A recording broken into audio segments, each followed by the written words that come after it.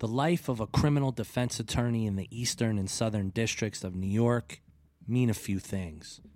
First, you have to mentally prepare yourself for the fact, and this is not hyperbole, but the fact that you will lose 90% of any case you take on. If a defense attorney in the Southern or Eastern District ever beats the government at trial, it's like winning the lottery. So imagine this scenario. Bruce Maffeo was hired by Jimmy to defend him as part of his conspiracy to commit murder trial. If he was honest, he would tell Jimmy that he has a 90% chance of losing at trial. I wonder how many defense attorneys in New York inside the federal system are honest about that fact. Next, in going to trial, you'll be bombarded by the government with legal filings that number in the thousands of pages. So if you don't have associates or paralegals who are reading all those materials, you're at a distinct disadvantage. Lastly, preparing for trial in the federal system is like going to war. I've been told by friends who work as defense lawyers that the mafia guys who have gone to trial against the United States government, they treat it as if they were preparing for a sporting event. They wake up at 6 a.m., they listen to wiretaps, and they work with their attorneys to prepare. It's all hands on deck. But in most cases, defendants are locked away and have limited access to their lawyers, so their preparation is minimal at best. This gives the government even more of an advantage. It's a game of strategy. It's not the pursuit of justice. It's a high-level competition with no rules. The only rules are set by judges, who for the most part are former federal prosecutors themselves. Here is an interview I did with Bruce Maffeo, Jimmy's defense attorney. This is unedited and unabridged. Jimmy, what were your thoughts or interpretation of who he was, and as you spent time with him over the course of the case, how did you leave feeling about him overall? Well, I mean, I think, I ended up spending a lot of time with Jim over the next couple of years, and I think initially he was like a lot of clients who have assigned counsel. It wasn't someone he'd gone into the market to hire, but he had spoken about me with a number of, I guess, attorneys who had represented him in the past, and apparently they assured him that he had gotten a good draw, for lack of a better word. And, it's like any relationship between an attorney and a client. It takes a while to develop a feeling of trust between the two. But I think we moved along fairly quickly in that regard, and I believe Jim came to trust me both professionally and personally as we spent more time with each other. So there were two trials. Walk me through the first trial that ends in a mistrial, correct? Yeah, I did. I mean, the first trial was, I forget now how long it was. It was probably 4 weeks, maybe longer. It was very cooperator intensive. The bulk of the government's case were several cooperating witnesses who had known Jim over a period of years and were testifying in exchange for leniency in connection with their criminal charges. There was some technical testimony, but I think it really came down to the testimony of 3 witnesses, all of whom were cooperating with the government. There was a lot of filler material with police department witnesses, but none of them had any sort of insight into how the murder had happened. So it really became cooperator intensive in a way that not unusual in federal cases, but in this case, clearly you couldn't reach a conclusion as to Jim's guilt or innocence based on anything other than the cooperator testimony. And so you get a mistrial. What were your thoughts? Did you think the government was going to try him again after that first case, or did you sort of chalk it up and think that was it? Well, it was a murder case, and it was a high-publicity murder case because of who Jim was, and I don't think there was any doubt that the government was going to take a second run at him. There were some, attempts to try and work out a resolution, but those didn't work out, and but I don't think there was ever any question in my mind the government was going to walk away from the case, even though they had failed to secure a conviction in the first trial. And why was there a mistrial in the first trial? Well, the jury wasn't able to reach a unanimous verdict, and we never really received any sort of breakdown as to what the vote was. There was some suggestion that, not suggestion, it was clear at least one of the jurors had problems with the cooperator's testimony, whether that was just her view, whether that was a view shared by the other jurors or some of the other jurors. It was unclear. I don't think even the government has an answer to that to this day. There's no public recording of what the breakdown was. It was just clear after almost a week of deliberations that the jury was not going to be able to reach a verdict, either guilty or not guilty, unanimously. And reading the transcripts, there's this exchange in regards to this one specific juror.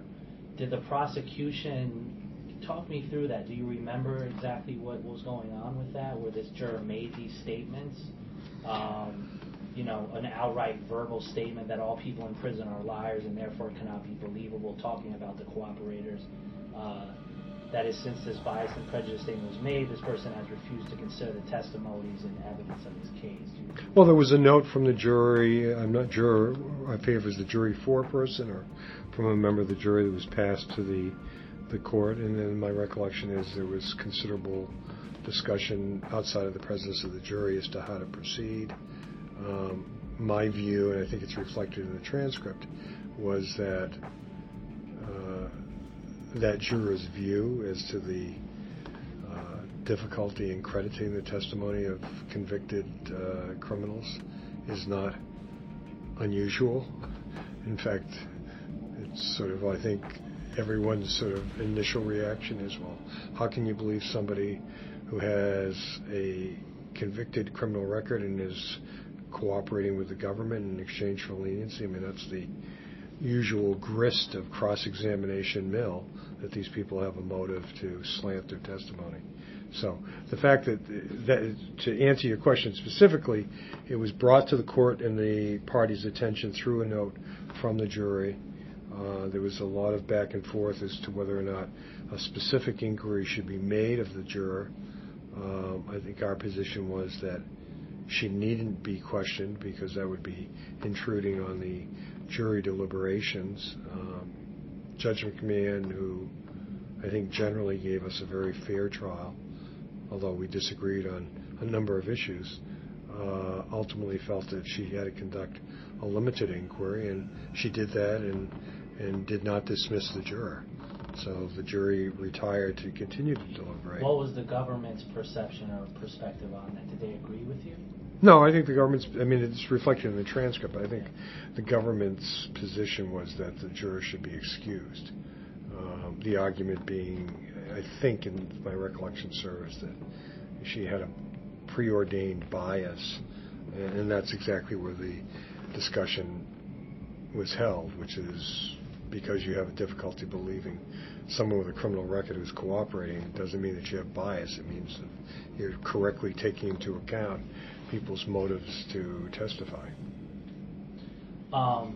Between trials 1 and trials 2, does the government change their strategy? Do they put on a different case? Do they change lawyers? What was the difference? Well, there was, I think the lead prosecutor, well, 2 of the lead prosecutors, one had retired from the office. One of them had been promoted inside the office, and that left the most junior member of the team, as the lead prosecutor, and he was joined by a more experienced colleague for the second trial. I mean, the problem with a retrial generally for the defense is that the government, has basically got your playbook, so they can adapt their trial strategy accordingly. Here, I don't think they shortened up the case, I think, more significantly on the second trial. They called the same witnesses, the same cooperating witnesses, but it was a much shorter trial than the first one. Plus, there was only one defendant, the second trial, as opposed to the first trial with a second defendant who was not charged in the homicide, had worked out a plea with the government. So it was a shorter trial, one defendant, more compact case. Obviously, the cooperating witnesses whom I had cross-examined the first time had a sense of what questions to expect. So, but that's normal problems with a retrial. Government has your playbook. Witnesses can figure out where you're going. So, the element of surprise is somewhat lost. Did you change your strategy at all from the first trial to the second? No. I mean, I think the only strategy that really worked here was to attack the credibility of the witnesses. And the core issue in the case was, what exactly Jim had said or done in connection with the murder of Lowell Fletcher. And that was, complicated because of a legal ruling the judge had made in the first trial that essentially put some fairly tight restraints on the scope of my cross-examination as to at least one of the three cooperating witnesses. So my strategy, there was only one to play this case, and that was essentially to go after the credibility of the cooperating witnesses. And the first time it worked to some extent, the second time it didn't. Did I just do something? No. You didn't do anything. One thing that jumped out at Just me, hold on. and maybe it wasn't a big deal, in regards to juror number 9 and saying that English was his second language in open court. Do you recall this happening? I don't. Okay. I mean, I'm sure I remembered it at the time. It's been a while since then. Yeah. Is that normal to have a jury where English is the second language in a Not unusual. I mean, I think Judge McMahon, in federal court, the voir dire or jury selection process is much more truncated than it is in state court. The defense attorneys don't get to speak directly to the jurors.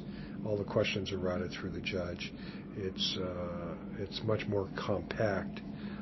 There's less of an opportunity to get a feel for the jurors, but certainly any significant language problems would have been fleshed out during the course of voir dire. And in fact, I believe one of the standard questions is whether you can speak and understand English, or have any problems with understanding or following English. So the fact that English may not be your primary language doesn't necessarily disqualify you as long as you're conversant in English. Speaking about the witnesses, let's start with Khalil Abdullah, who took the stand first. And I'm just curious, more so than anything, with some of this stuff. The government talks about him stealing $500,000. The government asks him how much. Hold on. We're going to wait for that sound. I just want to ask the question before. Yeah, I mean, he talks on the stand about selling, close to 200, kilograms of cocaine a month, which is, to me, when you look at the drug case, these are fantastical numbers. They're just not proven out anywhere in any of this. What was your interpretation of who Khalil was, him on the stand, and what was your strategy with him? How do you feel you did in that interaction? Well, I mean, Abdullah was clearly a smart guy. I mean, he was not, He may not have been, schooled in a traditional sense, but he was clearly an intelligent person, a very calculating person, and had a street cunning about him. What I think I saw in both trials with Abdullah was that he was almost too clever by a half, a bit of a wise ass, and I think that was something I was able to work with, effectively in both. Abdullah, whatever his central role he played in the drug case, where he had a much more pivotal role, his actual testimony on the murder case was somewhat peripheral. I mean, it basically came down to some one-off conversations that he claimed to have had with Jim before and after the homicide. But, so to answer your question specifically, I think, I can't speak for how the jury viewed him, but I think Abdullah himself would have been insufficient to convict Jim of the homicide because of his somewhat peripheral role in the events. Two things with Khalil that you pointed out and I thought were interesting is he goes into his proffer sessions, and in the initial proffer sessions he lies to the government. Normal, standard operating procedure, or was that something that in these cases happens all the time? Well, I don't know if it happens all the time. I think in his case, it happened certainly initially, and I think what it reflected more than anything else was just how calculating Abdullah was. If he could have gotten away with the first story, he would have gone with that, and when he hit a brick wall on that, he went in a different direction, which is, I think, goes to the general calculating nature of Abdullah. As far as whether it's general, look, it's not unusual for cooperating witnesses to give the story up in fits and starts. The difference between Abdullah and someone who is probably less cunning than he is that how far he tried to push it until ultimately the government just rejected it out of hand. The other thing that you talk about is that he readily admits that he has a knife in his possession in jail, which is a crime that you point out in open court. And so under usual circumstances, isn't then agreements not supposed to be honored? What was your problem? Well, I think the argument was precisely that, which is, I think the argument I made to the jury in the summation is that, the standard cooperation agreements between the government and the defense is that after you sign on the dotted line, you walk a straight line, and if you veer 2 inches on either side of the line, all bets are off. You're facing life without parole, and that's the sword of Damocles that's dangling over your head, and which is what the government typically argues is the reason that you should believe the witness's testimony. I think what it showed in Abdullah's case in sort of vivid detail is that, clearly they didn't rip up his plea agreement, and in fact he was released. He got a second reduction in his sentence and was home by Christmas. So, that was the argument, and he just happened to give it up by, I forget now how we came up with the fact that he had a knife.